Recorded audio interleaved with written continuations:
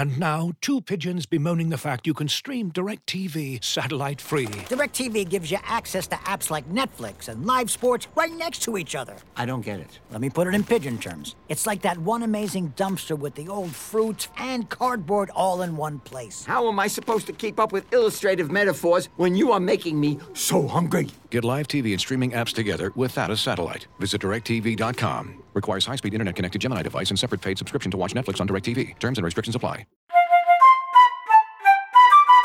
Hello and welcome to the Tifo Football Podcast. I'm Joe Devine, and I'm now joined by Alex Stewart. Hi, Alex. Hello, Joe. How are you? I'm grand. Fantastic. Well, today we're going to be talking all about the football. Of course, it was an international break this weekend. We might touch on England a little bit later. But to begin with, of course, the huge news of last week, and I'm sure still the top story of this week, is the Newcastle takeover by the Public Investment Fund of Saudi Arabia, the Reuben brothers, and Amanda Staveley, there we go, who is the face of the project. So we'll be talking about that.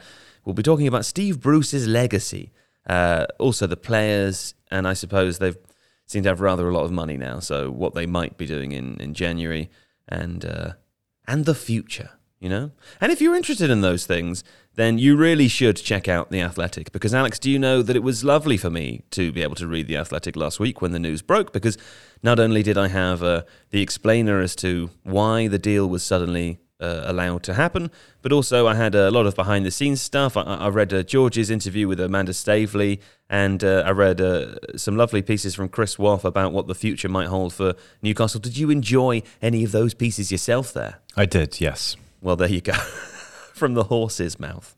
Visit theathletic.com/Tifo for all of the updates about your team, whether or not you're a Newcastle fan. It really is worth it. And actually, you can get a 30-day free trial by checking out that link. That's theathletic.com/Tifo. So you can try before you buy and have a scout round for 29 days. If you don't like it, then just leave. And it's all fine. But you won't want to leave because it's very, very good. Beyond that, we'll be talking about Manchester United, because it strikes us that they're not having a very good season. So we'll talk a little bit about that later on.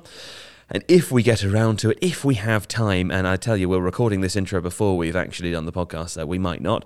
Loftus-Cheek. We want to talk a little bit about Ruben Loftus-Cheek and also Tammy Abraham, because he played for England over the weekend, and he's having a good season thus far under Mourinho at Roma. So there we go. It's a stacked show today. Thank you for joining us. And now I will leave you in the warm hands and the cool embrace of the Public Investment Fund.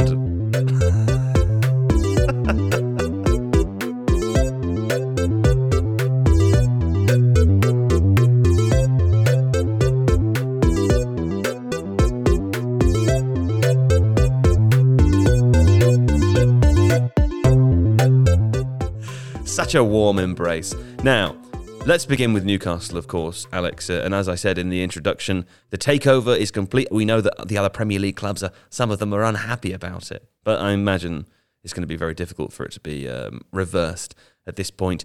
We were talking beforehand, weren't we, about about the sort of wealth of the owners overall within the Premier League and how much of a proportion that the Saudi Arabia's PIF actually takes. Yeah, so they dwarf everyone now. I saw a pie chart. Pie chart's bad data visualization, but it works in this instance. They account for kind of around 3/4, slightly over 3/4 of all the combined wealth of the Premier League. Yeah. Of the owners that own Premier League teams, that is, yeah. Yeah, sure. Now, obviously, that doesn't mean, as we were saying before we started recording, that they can just generate all of that money. A lot of that is held in assets and is in other investments and so on. But it does give an indication of the incredible financial clout that Newcastle United can now call upon. And I guess that does mean that it's very easy for thoughts to turn to how that club is going to start flexing that and what they're going to do with it and how they're going to proceed. Yeah. Well, put it this way. Manchester City, previously the wealthiest club, or at least the club with the wealthiest owners in the Premier League, their owners are worth an estimated individual net worth of at least £17 billion. At least that's Sheikh Mansour. It's hard to calculate the entire thing because there are other people involved there too. But Saudi Arabia's PIF fund... They could just buy all the other clubs. It's £350 billion. Yeah, it's a lot. It's a lot of Andy Carrolls. It's a lot of Andy Carrolls. Anyway, we'll come later to discuss whether Andy Carroll might be returning in glory or not. It's unlikely, isn't it? But before we do that, there's a couple of things I wanted to talk about. One, there are some obvious, ethical objections to the deal, which we've laid out pretty clearly on previous TIFO videos. There's one from April 2020 called Who Are Newcastle's Prospective New Owners, written by James Montague, which sort of goes through a list of events that might make Newcastle fans or other a little bit uncomfortable.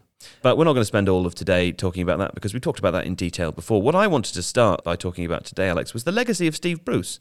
Because Steve Bruce, in all of the reports so far, and I should clarify that Alex and I do not know stuff behind the scenes here. We don't know what's actually happening with Steve Bruce, but many of the reports seem to suggest that he'll be potentially leaving this week. And I think there seems to be an indication that the new ownership allegedly feel it would be better to sort of break ties almost immediately than it would be to give him a run of games. Now, on the one hand, I understand why that is necessary. If you are the wealthiest club in the Premier League and the wealthiest club in the world, you might have sights set higher, managerially speaking, than Steve Bruce. I do understand that. On the other hand, I feel like it's an odd ending to his Newcastle story, isn't it? Because for a long time, he's been stuck in a pretty impossible position between the fans and the ownership, or the previous ownership. He kept the club in the Premier League while this deal was going through over a long period of time. They finished 12th and 13th. I appreciate there was some terrible form within those seasons themselves, and the last season's finish was really only due to a late rally of wins, and points-wise they weren't hugely far away from a much more serious situation.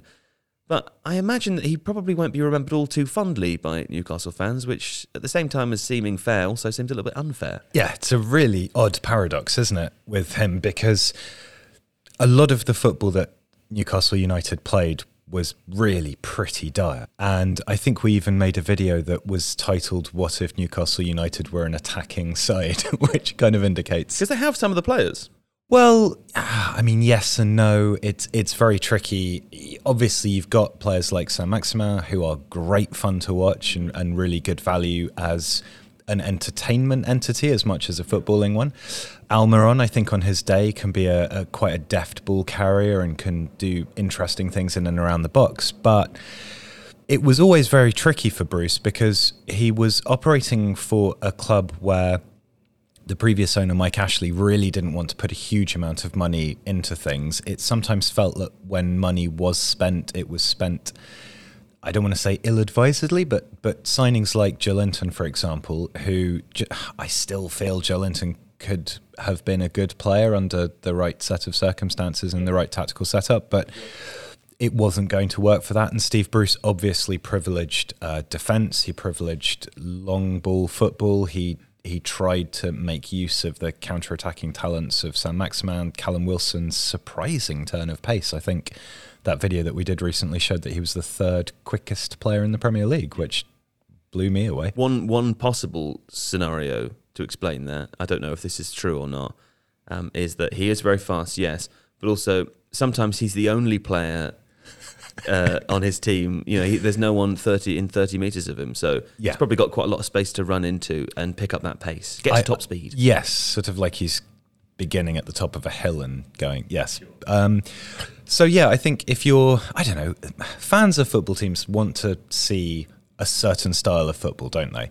And sometimes that's a style of football which is kind of sold to them as a means of achieving success, and it's direct, and it's, say like Aston Villa and Brentford, right? They don't take many touches, they don't make many passes, but they get the ball forwards incredibly rapidly, and there's an excitement to that. Sometimes it's possessional style with a top manager, and you can understand what's going on with that. Steve Bruce seemed to be in this quandary where he was never really afforded the opportunity or facilitated to make any kind of real interesting tactical changes that would have allowed him to play a better style of football. But, like you say, he did his job, right? Despite the fact that Newcastle United squad on paper is pretty crap, he was able to achieve just below top half finishes 2 seasons in a row.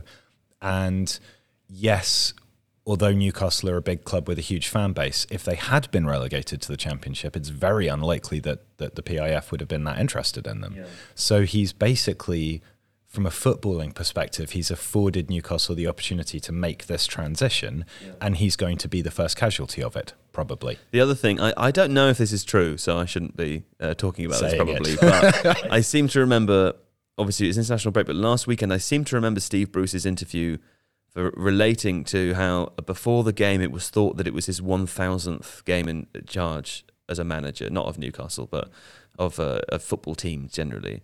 And then there was a misunderstanding. Someone told Steve Bruce, no, it was your 999th managerial game. One of them didn't count. And now he might not make it. I mean, I'm sure he'll get another job somewhere else, but it's unfortunate timing for him, put it that way. Yeah, it's quite cruel, isn't it? Again, I understand why it's probably necessary. And I'm sure that were I a Newcastle fan and subjected to that, I think, to be fair to Newcastle fans, one of the things that I've noticed many of them have been frustrated by over the last year or two is not necessarily the style of play, although that is obviously quite dull to watch at times and not, hugely rewarding in terms of success, but more the way that Steve Bruce has sometimes spoken in post-match press conferences and handled the team at different times. I think it probably would be a bit annoying, but I can't help but see him as anything other than a kind of friendly uncle. Yeah, and a friendly uncle who I think has, he obviously cares passionately about the club and has... He also said he gets that when new owners come in, they want new... Like, he's the kind of... I really think, like, the meeting with Steve Bruce to tell him that he's leaving would be quite easy. I think he'd go, yep, okay, no, I get it. I'm sorry. Yeah, there's something slightly kind of... When I say kickable about him, what I mean is you can envisage him kind of taking a difficult series of things happening to him with a kind of steadfast resignation and just going, okay, yeah, well, that was expected and it wasn't as bad as I thought it would be. And that's... In other words, seemingly from the outside, a great guy.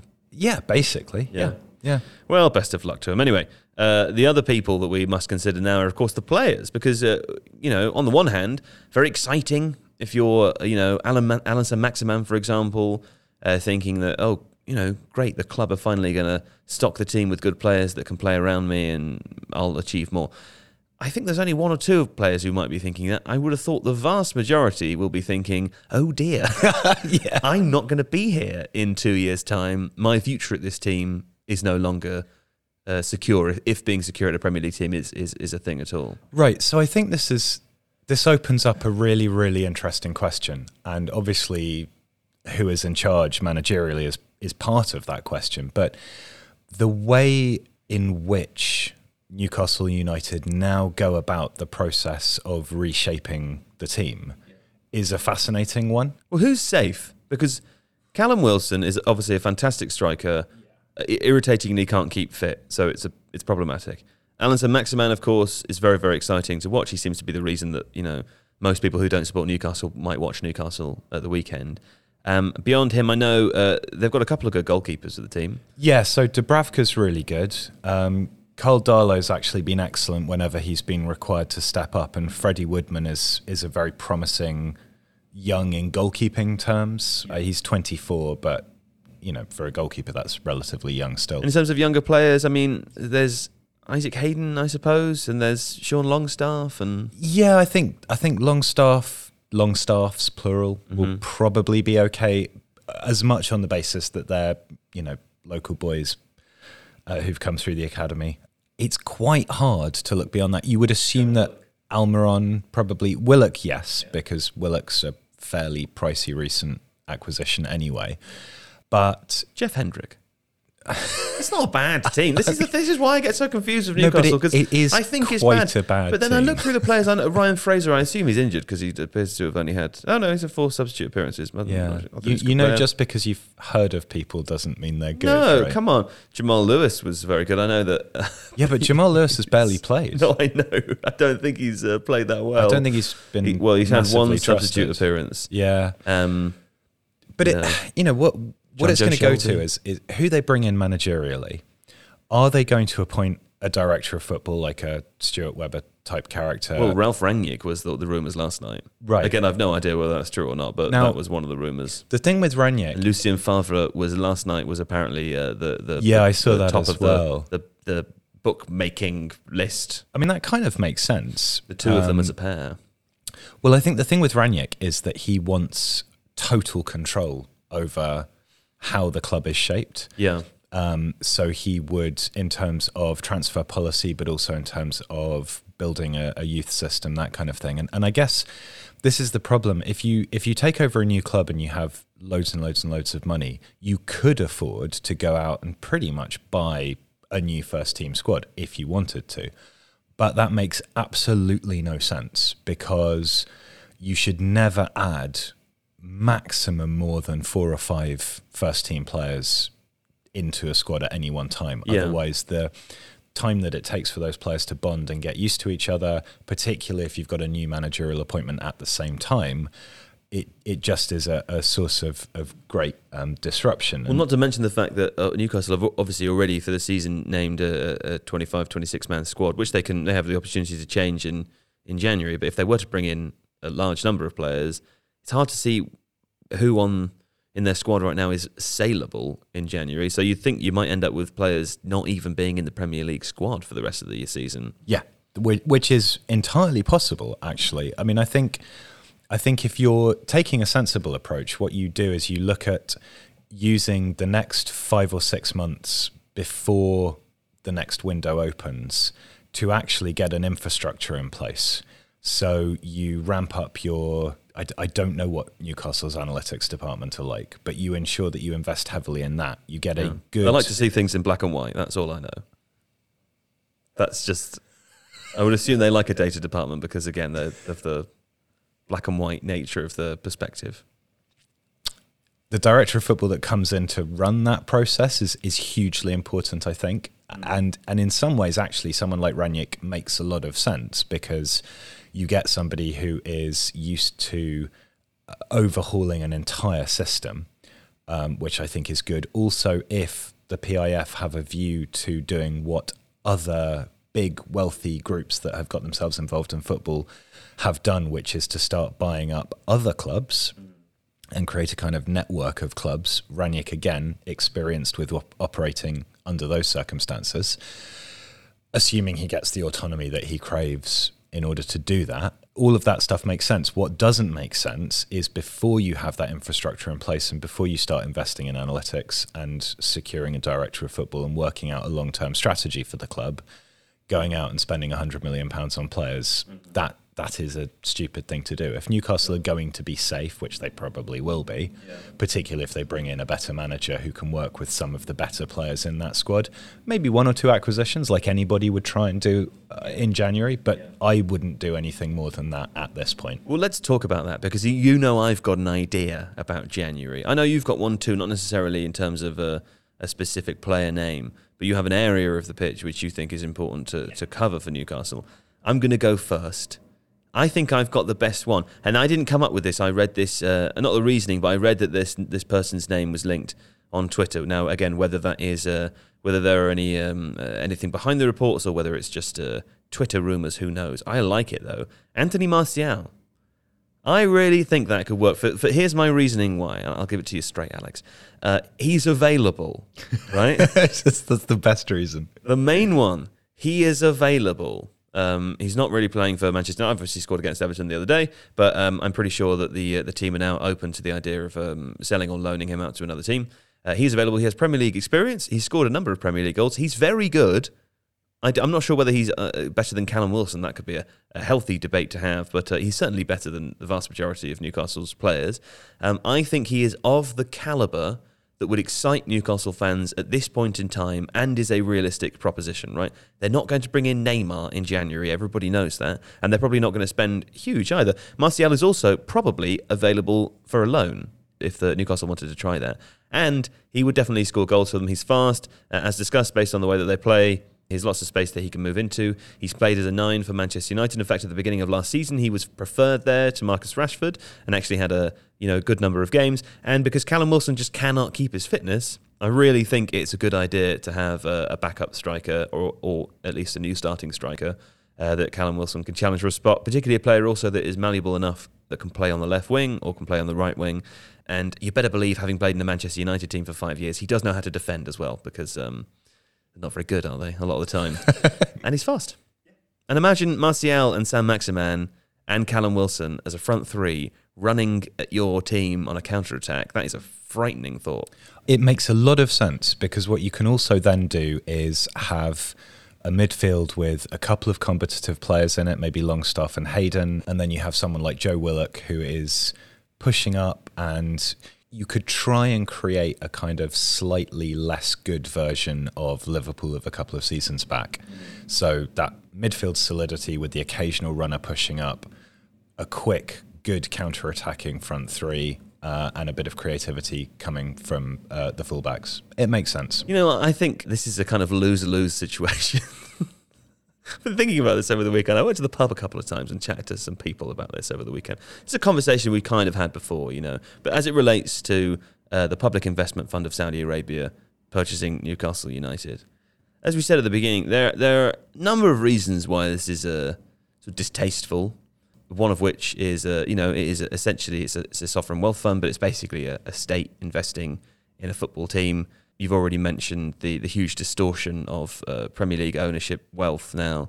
The Premier League insists that they have proof or have legal contracts signed which suggests that if there is any suggestion that it is the Saudi state that is involved in Newcastle decision making instead of the PIF fund, then they'll be able to put them through the owners and directors test and potentially call the whole thing off. But I see it as sort of impossible to make that connection if they haven't already made it. I don't understand what scenario would occur, because the chairman of the Public Investment Fund is the Crown Prince of Saudi Arabia. That's Mohammed bin Salman, top dog of both.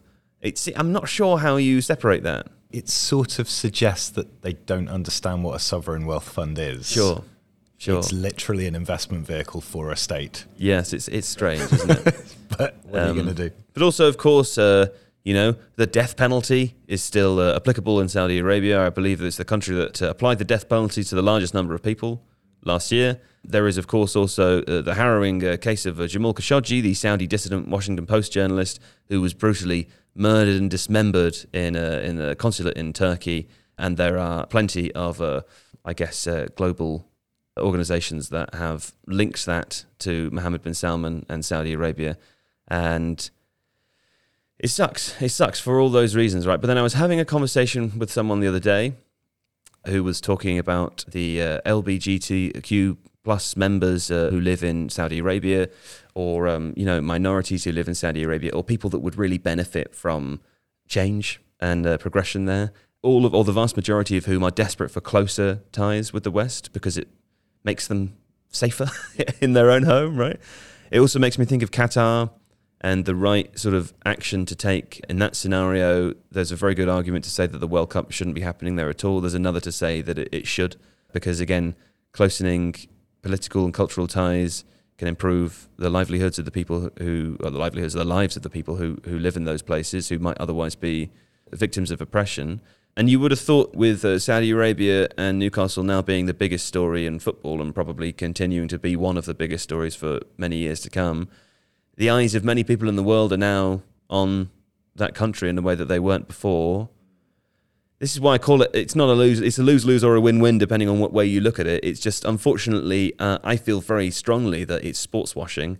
And at the same time, it would appear that a strong argument is that embracing the sports washing, or not the sports washing element exactly, but embracing the sort of closer ties is a potentially practical way to improve all of the problems that are being discussed as a result of the deal in the first place. There's no sort of correct answer. I really don't buy that at all. You don't buy it at all? Well, no, on the basis that the way I would look at it is to say that all this has shown is that in spite of the fact that all of these things are happening, they still can flex sufficient financial muscle to be allowed to do it. Money. Right. Yeah. So if I'm a state who wishes to sports wash, I'm going to look at it and go, ultimately what matters is how much money I've got. The people of your state would be so boring.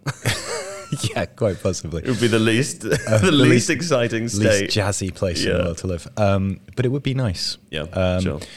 And I think, yes, I do understand that, for example, with the Qatar situation, if it wasn't the World Cup happening there that was causing the deaths of migrant workers. Migrant workers would probably still be dying, but they'd just be putting up condos instead. And people wouldn't be paying attention to it. That is wrong in itself, because people should be paying attention to that stuff irrespective of why it's happening. It is wrong, but it's also real. It's also just real. Yeah, sure. No, I appreciate that. I find it incredibly depressing and dispiriting. Sure. And I don't think it will cause anybody. I mean, ultimately, you know, the Saudi Arabian state has sufficient clout because of trade deals with the UK to be able to say that this is what we want to happen. A lot of the resolution of this deal coming through was to do with the resolving of a piracy issue, to do with broadcasting rights. Like, it's not about cleaning house and making sure that, you know, LGBT communities have better rights in Saudi Arabia. Yeah, I believe it was probably never about that. No. Yeah. I don't know. I mean, I guess it's a slightly different thing, but buying a football club versus hosting a World Cup. The eyes of the world are on you in a different way, and probably a little bit less literally when the tournament takes place in Qatar. But one of the things, of course, that's happened in Qatar, however successful you think it's been, however much you believe that it is the case, there have been changes to the Kafala sponsorship system. There have been changes to, again, apparently been changes to the living conditions of many migrant workers. Also many scenarios in which that's very clearly not the case, in which those changes, legal changes that they've made, haven't been followed through with the wider population yet either. But it's certain to say, I think, that changes were made as a result of people insisting that changes were made, as a result of people looking at the country, as a result of them having a World Cup. This is why I wonder whether maybe something similar could happen with Saudi Arabia. The other reason I say that is because there's nothing I can do about it, and it makes me feel totally honestly better to think that maybe that is a thing which could happen. I can understand that.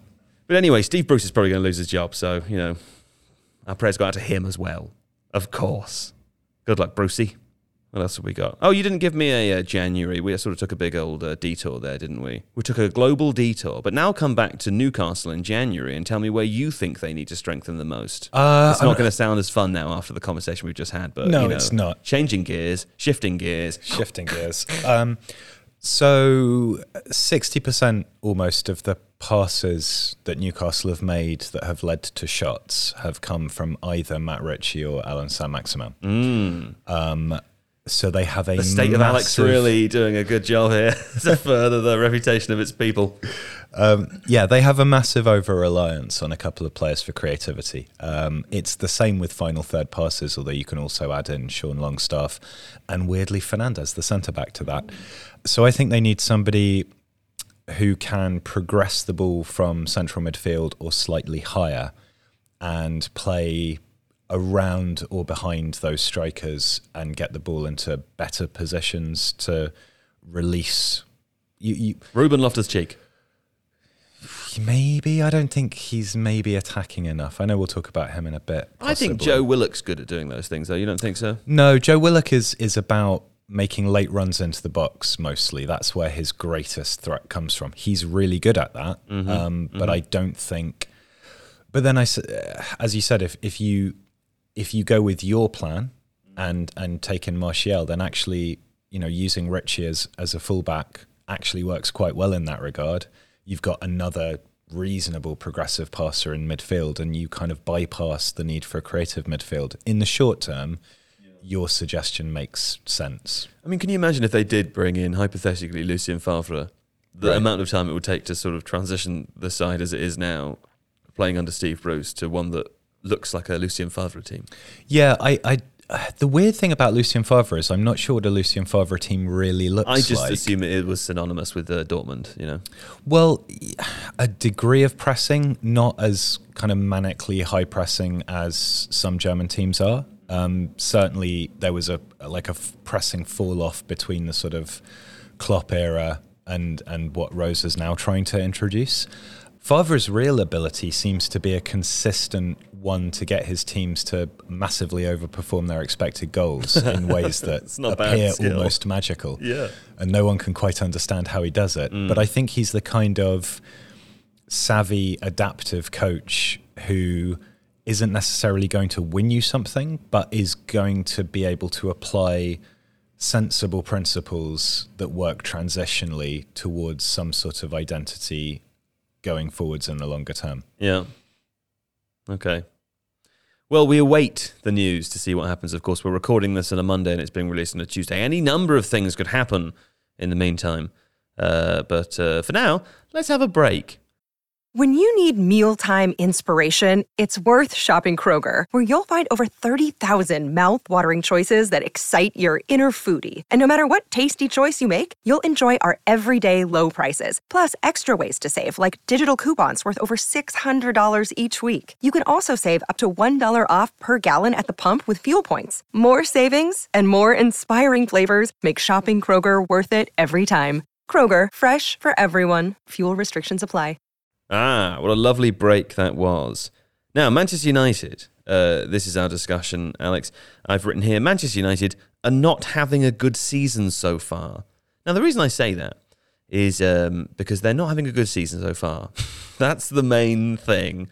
There's a few items on our list here to discuss. Solskjaer, what's the verdict? We'll do that. A little bit of Jadon Sancho, what's happening there.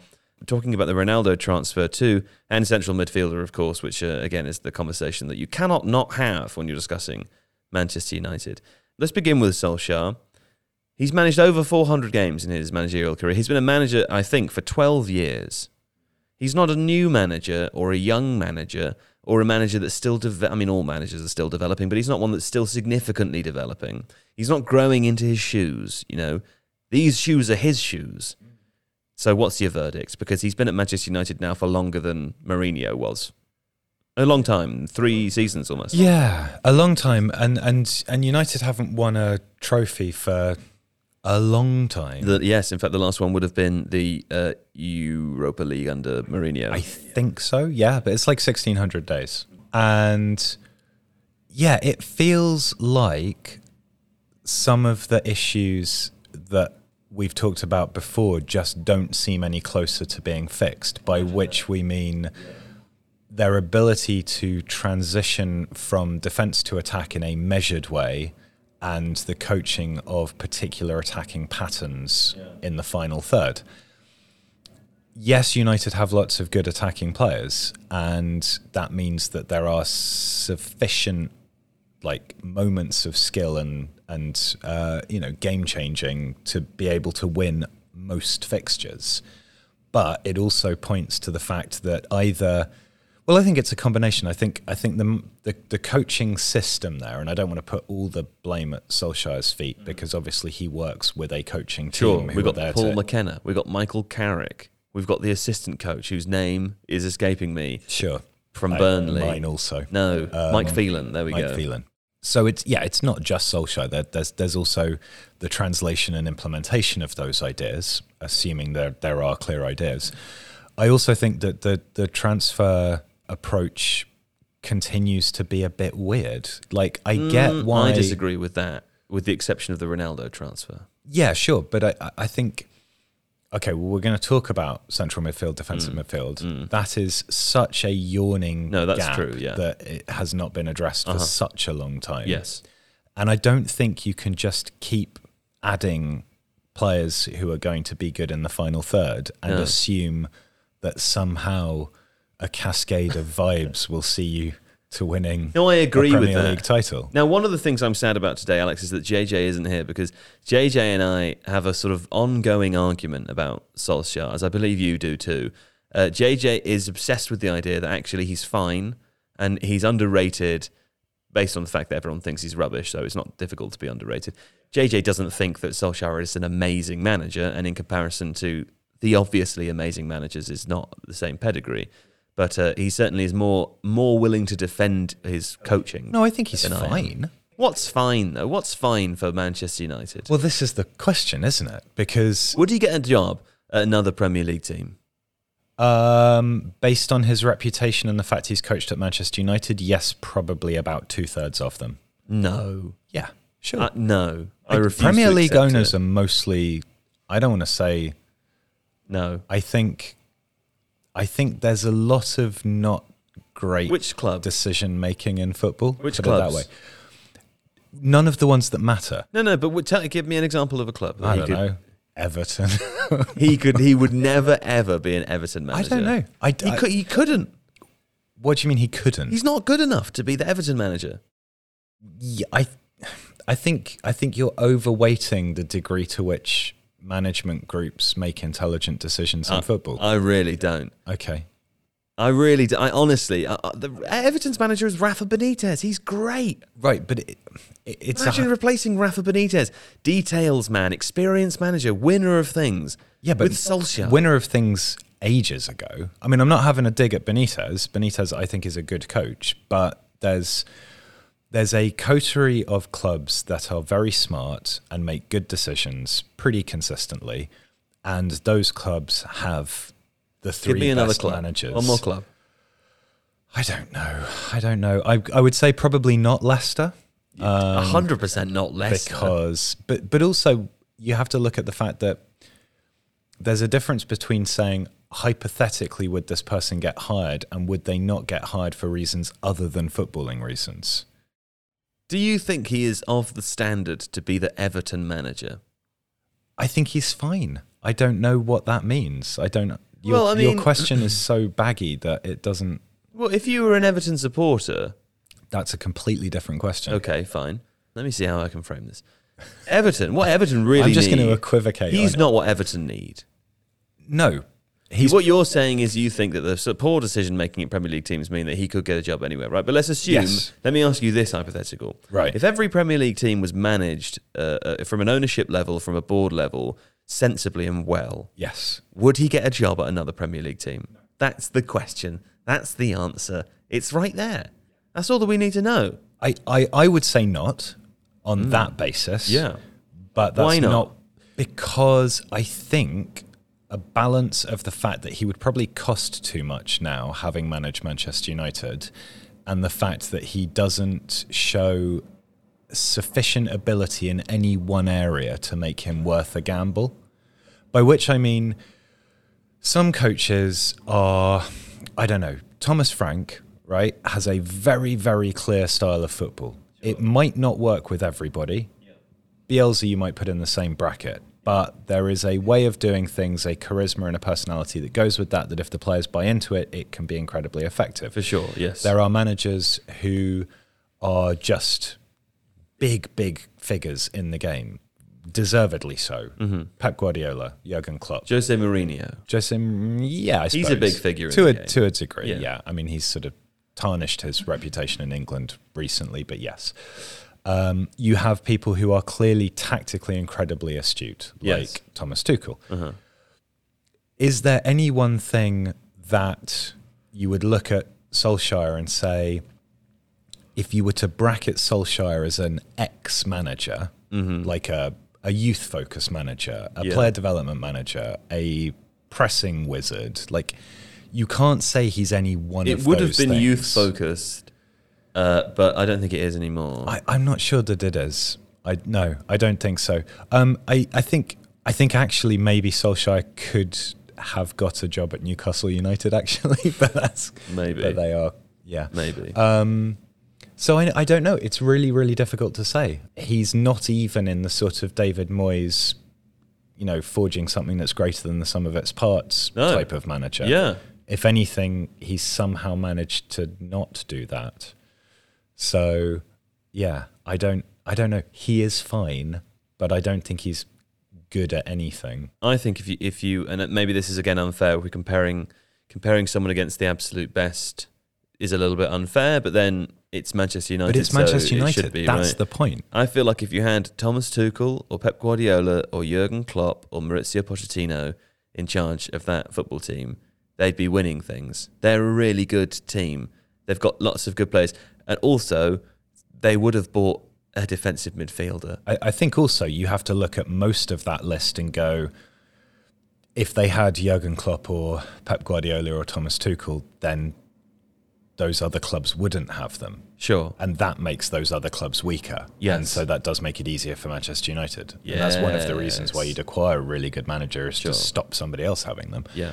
Pochettino, obviously the only one to whom that doesn't apply. But I don't know. It's really hard to know the degree to which, again, that trying to Because United went through that spell, right, with Moyes and Van Gaal and Mourinho, where it felt like the soul was sucked out of things a little bit, and everything got quite stale and people got quite sad. And so part of the strategy, clearly behind the scenes, was to re-engender a sense of affection toward the club among the fans. And Solskjaer has done that. He's rejuvenated the team in that regard. I think the one element you would point to go back to what you were saying before of his managerial ability. He's a feel-good manager. He's like a culture manager. He managed the culture extremely well, and he could only do that because he was, a star player from the team years ago and was already adhered to the fans. But you would, in that, and I was just going to say, some of the acquisitions, I think, like a Jadon Sancho or Ronaldo, are part of that process. Sure. Obviously with very different footballing outcomes. But yes, you see, I would say a culture manager would be somebody like, the best examples of culture managers are people like Carlo Ancelotti. Yeah. It's Zidane as well, to an extent. I think Klopp did that. I think Klopp did that, but he also did much more than that. But I think if you're, even with Zidane or Ancelotti, there is a feel for the game and a feel for subtle tactical tweaks. Mm-hmm. If you look at Ancelotti, he has consistently been tactically flexible. He's consistently built teams around what his best players can do. Yeah. I'm not saying that he's a shit tactician, but he's not a Rafa Benitez. But he's better at those things than Solskjaer is. Yeah. As is Zidane. Carlo Ancelotti would make a good Manchester United manager. I think he probably would. I think Zidane would probably make a good Manchester United manager. Maybe. Because I think there is a greater degree of respect afforded to a player like that. Yeah. And I also think that, while Zidane might not have always set his teams up in the first instance to tactically dominate games, and obviously a lot of the time won because they just had the best players, he is very good at in-game tactical tweaks. And Man United have really good players. Let's talk about one of those players, though, right? In terms of, I tell you what, no, let's have a break first, and then we'll come back. We're back from the break. Now, picking up one of the players I want to talk about is Cristiano Ronaldo, of course, incoming transfer. He's played a few games now. I think we've seen the impact that he's going to have on the team. I am making an early call. I may have already said this, actually, even earlier than now. But my opinion this early on, Alex, happy to be proven wrong, is that this was a bad footballing decision and that Cristiano Ronaldo sets a blossoming team back by a year or two, based on how differently he plays to Cavani as a first example, but also I think based on what I believe he did at Juventus, which was score many goals, but also potentially prevent many other sorts of goals from happening. I know that is coming into a sort of complicated argument you could make about any player, right? But because of how Ronaldo plays, because of who Ronaldo is, because everybody, apart from seemingly Mason Greenwood, wants to pass him the ball, I believe that means that if you have him up front, or wherever he so chooses to go in the attacking third of the pitch, his decision, it may open up new possibilities for goals that otherwise wouldn't be scored because he's a fantastic finisher and arguably better at Cavani than doing that, even though the Cavani is a fantastic finisher. But also he closes off all sorts of other possibilities. One of the things that made Manchester United exciting to watch when Cavani was playing was that Cavani created all the space for the players behind him. Now, another person on our list that we were going to discuss is Jadon Sancho, and wondering why he's had a difficult, rocky start to a Manchester United career. One of the reasons I really believe is because he's playing behind Ronaldo, who doesn't do any of the work defensively that Haaland would have done when Sancho was playing with him, that Cavani does when he's playing, that even Rashford or Martial or Greenwood would do from the nines, but it completely changes the way that the team plays. And whilst Ronaldo, I think, is definitely going to be the top scorer for the team this season, barring any injury, I think he's also going to prevent a huge number of goals, of different sorts of goals that could have otherwise been scored if he wasn't there. And I think it's an issue. I agree completely. Great. Let's move on. Tell me a little bit about Jadon Sancho then, and maybe within the context of this Ronaldo situation. Yeah, well, I think there's a couple of things that are interesting to note about Sancho. He has looked good in spots, right? I think a lot of what he did against Everton when he came on in the second half, where he did actually play with Ronaldo for that period, was very encouraging. I think the problem that he has is that United are not playing as on the transition and as a counter-attacking side in the same way that Dortmund did. Yeah. They don't have... In the same way that they were last season. To a degree also, yes. I think that Sancho thrives off the sort of counter-pressing situations where the ball is recovered quickly and he is then able to run against a defence that's not organised. I think he thrives because he's so good at working out which spaces to attack. The more chaotic that scenario that he's confronting is, the more spaces there are for him to choose from. I think when you have, I mean, yes, like Haaland obviously is an absolute monster and makes runs that terrify literally any defence. And while Ronaldo does have a degree of physicality and is still pretty rapid, because he has a tendency to drop off and stay deeper and not transition into a counter-attack as quickly, Sancho is kind of waiting for that to catch up a little bit. Yeah. And most of the good moments where Sancho was in possession, it was that he was found in a good spot, he was able to do something, but then it didn't quite result in something occurring because there wasn't a run in the same way that Haaland would be making that like absolute bombard run into the 6-yard box, ready to skittle anybody that got in his path. Yeah. I think Sancho and Cavani together would be really exciting because Cavani's penalty box movement is amazing, and his pressing, his ability to work, to close down angles, to force opposition defenders into mistakes and hurried clearances, and that sort of thing is exactly the circumstance that Jadon Sancho thrives off. I mean, it's interesting to note, we've got a video coming out at some point where we look at some of these things in greater detail. I can tell you now that video is released on Friday of this week, Friday the 15th of October. Okay, so without being too spoilery about it, he's getting the ball about as much as he did in terms of receiving passes as he did at Dortmund last season. Yeah. So it's not that when he's on the pitch, he's being ignored, but the circumstances in which he's receiving the ball and the way the team are playing as a whole does not suit him yet. And I think your point about how if he'd come into the team at the beginning of last season, we would be seeing a player who was probably hitting double figures in goals and assists already. Yeah. Not already as in this season, but he would have already achieved that. Yeah. Last season. It's very interesting. Yeah, I mean, I think, like I said, I agree with you on all of the points you make from a footballing perspective about Ronaldo. I do think there is that buzz around the changing room in terms of how he is. Well, Pogba's contract is a Pogba's contract is a good example of this. Yeah, and also the professionalism, the preparation, the nutrition, all of those things. Like he is, at least in the context of being a professional footballer, quite a good role model, and so younger players potentially would learn from that. But I think, if you've got a player who is that age, who is going to cost that much, and who is potentially going to impede the progress of other players or adjust the tactical setup of the team to that degree, to me it doesn't make any sense. Get him in the bin. That's what I say. I would put him straight in the bin with an enormous amount of pleasure. Get him in the bin. Yeah. Anyway, the other thing we wanted to talk about, the final thing to mention about Manchester United as we reach the end of our podcast today, is a defensive midfielder or a central midfielder. Of course, this has been an issue ever since Roy Keane left. Not actually, Michael Carrick was very good, wasn't he? Just a different kind of player. He was just a different kind of player, people. It's an issue.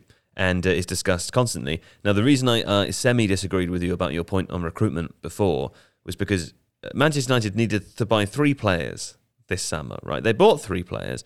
They needed a centre-back. They bought Rafa Varane. Very good. He's very good, yeah, and he's had a good start.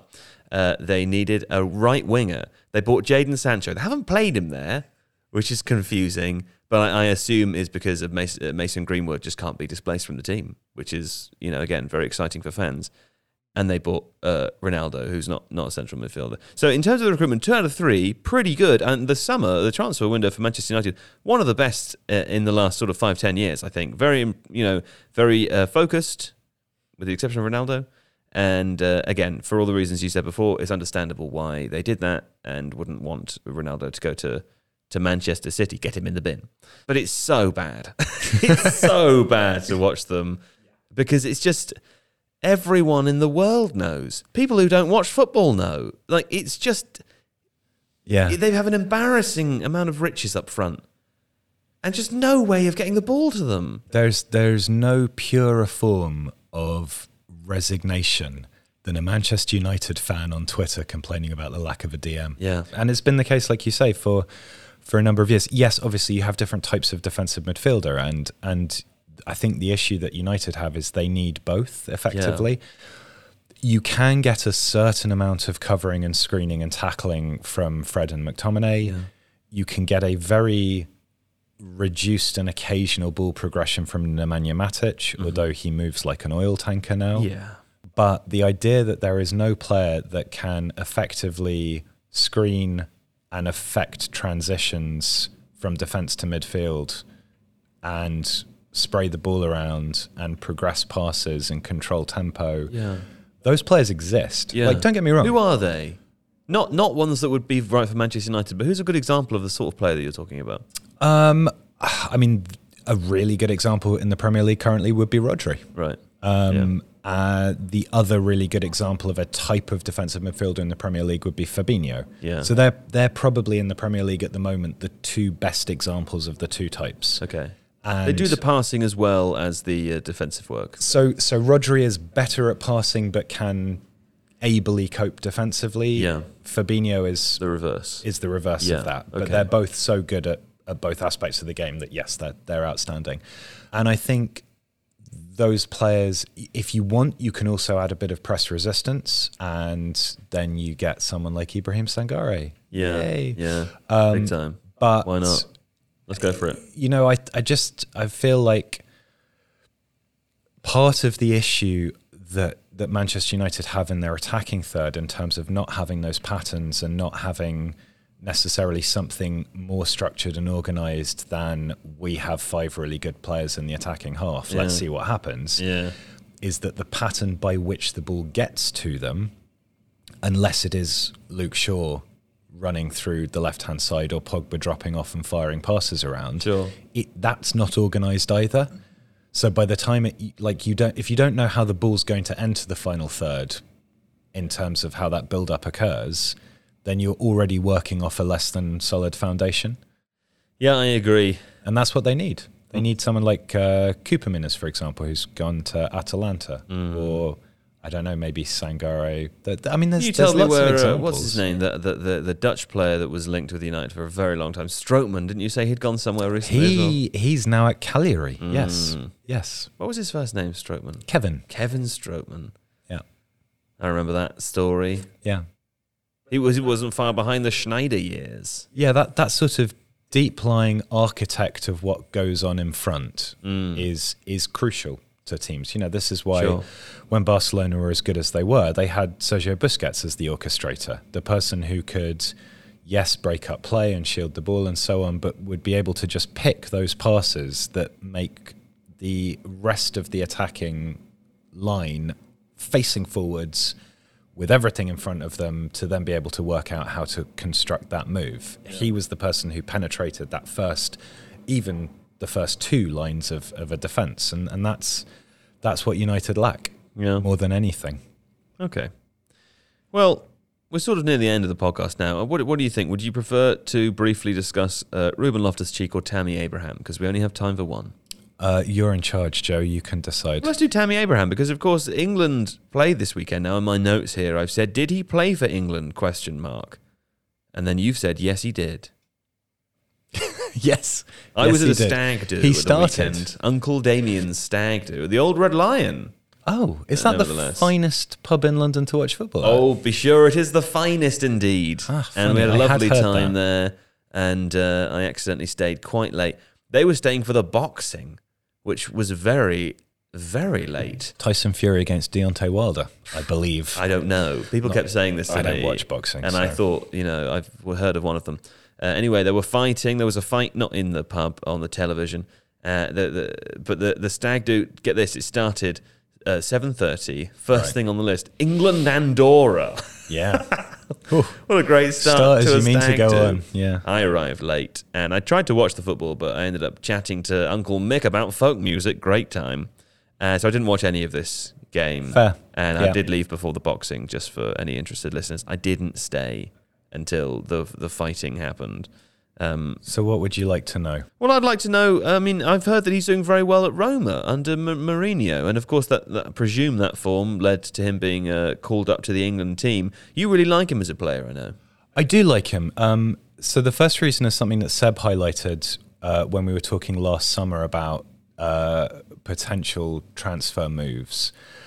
And Abraham is a player who's played under a number of different managers in loan spells and so on, and shows... He's not on loan, is he? He's been bought. Or is he on loan? At Roma? Yeah. I actually don't know I'll look the while answer you to talk. that. I'll look while you talk. But what that means is there is a degree of tactical flexibility and intelligence there. The role that he's performing at Roma is kind of twofold. So he does drop off, particularly into the wide areas, to try and link play. Occasionally, he will then turn and produce a couple of really lovely passes. If anyone can catch the Roma-Lazio derby, some of his link-up play in that is really, really subtle and lovely, and a couple of chips and through passes. But he is also then able to break forwards and get into the box. His goal against Andorra came from a lovely piece of movement where he was between two centre-backs. The centre-back to his left noticed that he was free and beckoned the other centre-back towards him. And as that centre-back came towards him, he then accelerated very quickly past while the guy's kind of body position was all wrong and got on the end of a cross. The Baton play. Yes. Yes, Baton's, we discussed this before and I got it wrong. Well, the Baton switch. Baton switch. But that's not really a Baton switch. This is more of a Baton play. Sure. Okay, I will take your word for that. Don't know if that's a thing. He made a couple of good clearances from corners with his head as well. Yeah. He tackled back a few times. There is a certain dynamism and athleticism to the way he plays that makes him a more mobile and interesting centre forward. You would think to look at him that he was good at, heading the ball and stuff, and not so good at close control, as is the old stereotype of the tall player. But not true. Well, no, he's a little bit like that. I think his movement in the box is really interesting, and I think his ability to do more in a kind of crafted way with link-up play than you might expect for a tall centre forward. Is he better than Olivier Giroud? Not yet. Maybe in the future. I'd say he's more dynamic than Giroud. He doesn't have Giroud's finesse yet. Yeah. Okay. But there's nothing to say that can't happen. And some of the passes, like I say, some of the passes against Lazio there were two or three that were really sumptuous, technically executed brilliantly. So this is absolutely not your kind of stereotypical, 6'3" striker who's just going to run into the box and throw himself onto things. Should we play Guess the Fee? I mean, he's still relatively young. Guess the fee that Roma paid for him. Oh, that Roma paid for him? 25, 30? 36 million pounds. Okay, yeah. Thank you for playing Guess the Fee. Better luck next time. You lost. You did lose. Yeah, you did lose. Yeah. Okay, fine. Well, that's Tammy Abraham. That's good. Yeah, I like him. Good stuff. Right, that's the end now. Thanks to producer Don over there. Having a nice day. Nice time, Don? Don said sure. Thanks, of course, to Jacques de Bon for proceeding over this here hearing. And, of course, to Alex Stewart for all of the talking he did. I've been Joe Devine. This is the end. Thank you and goodbye.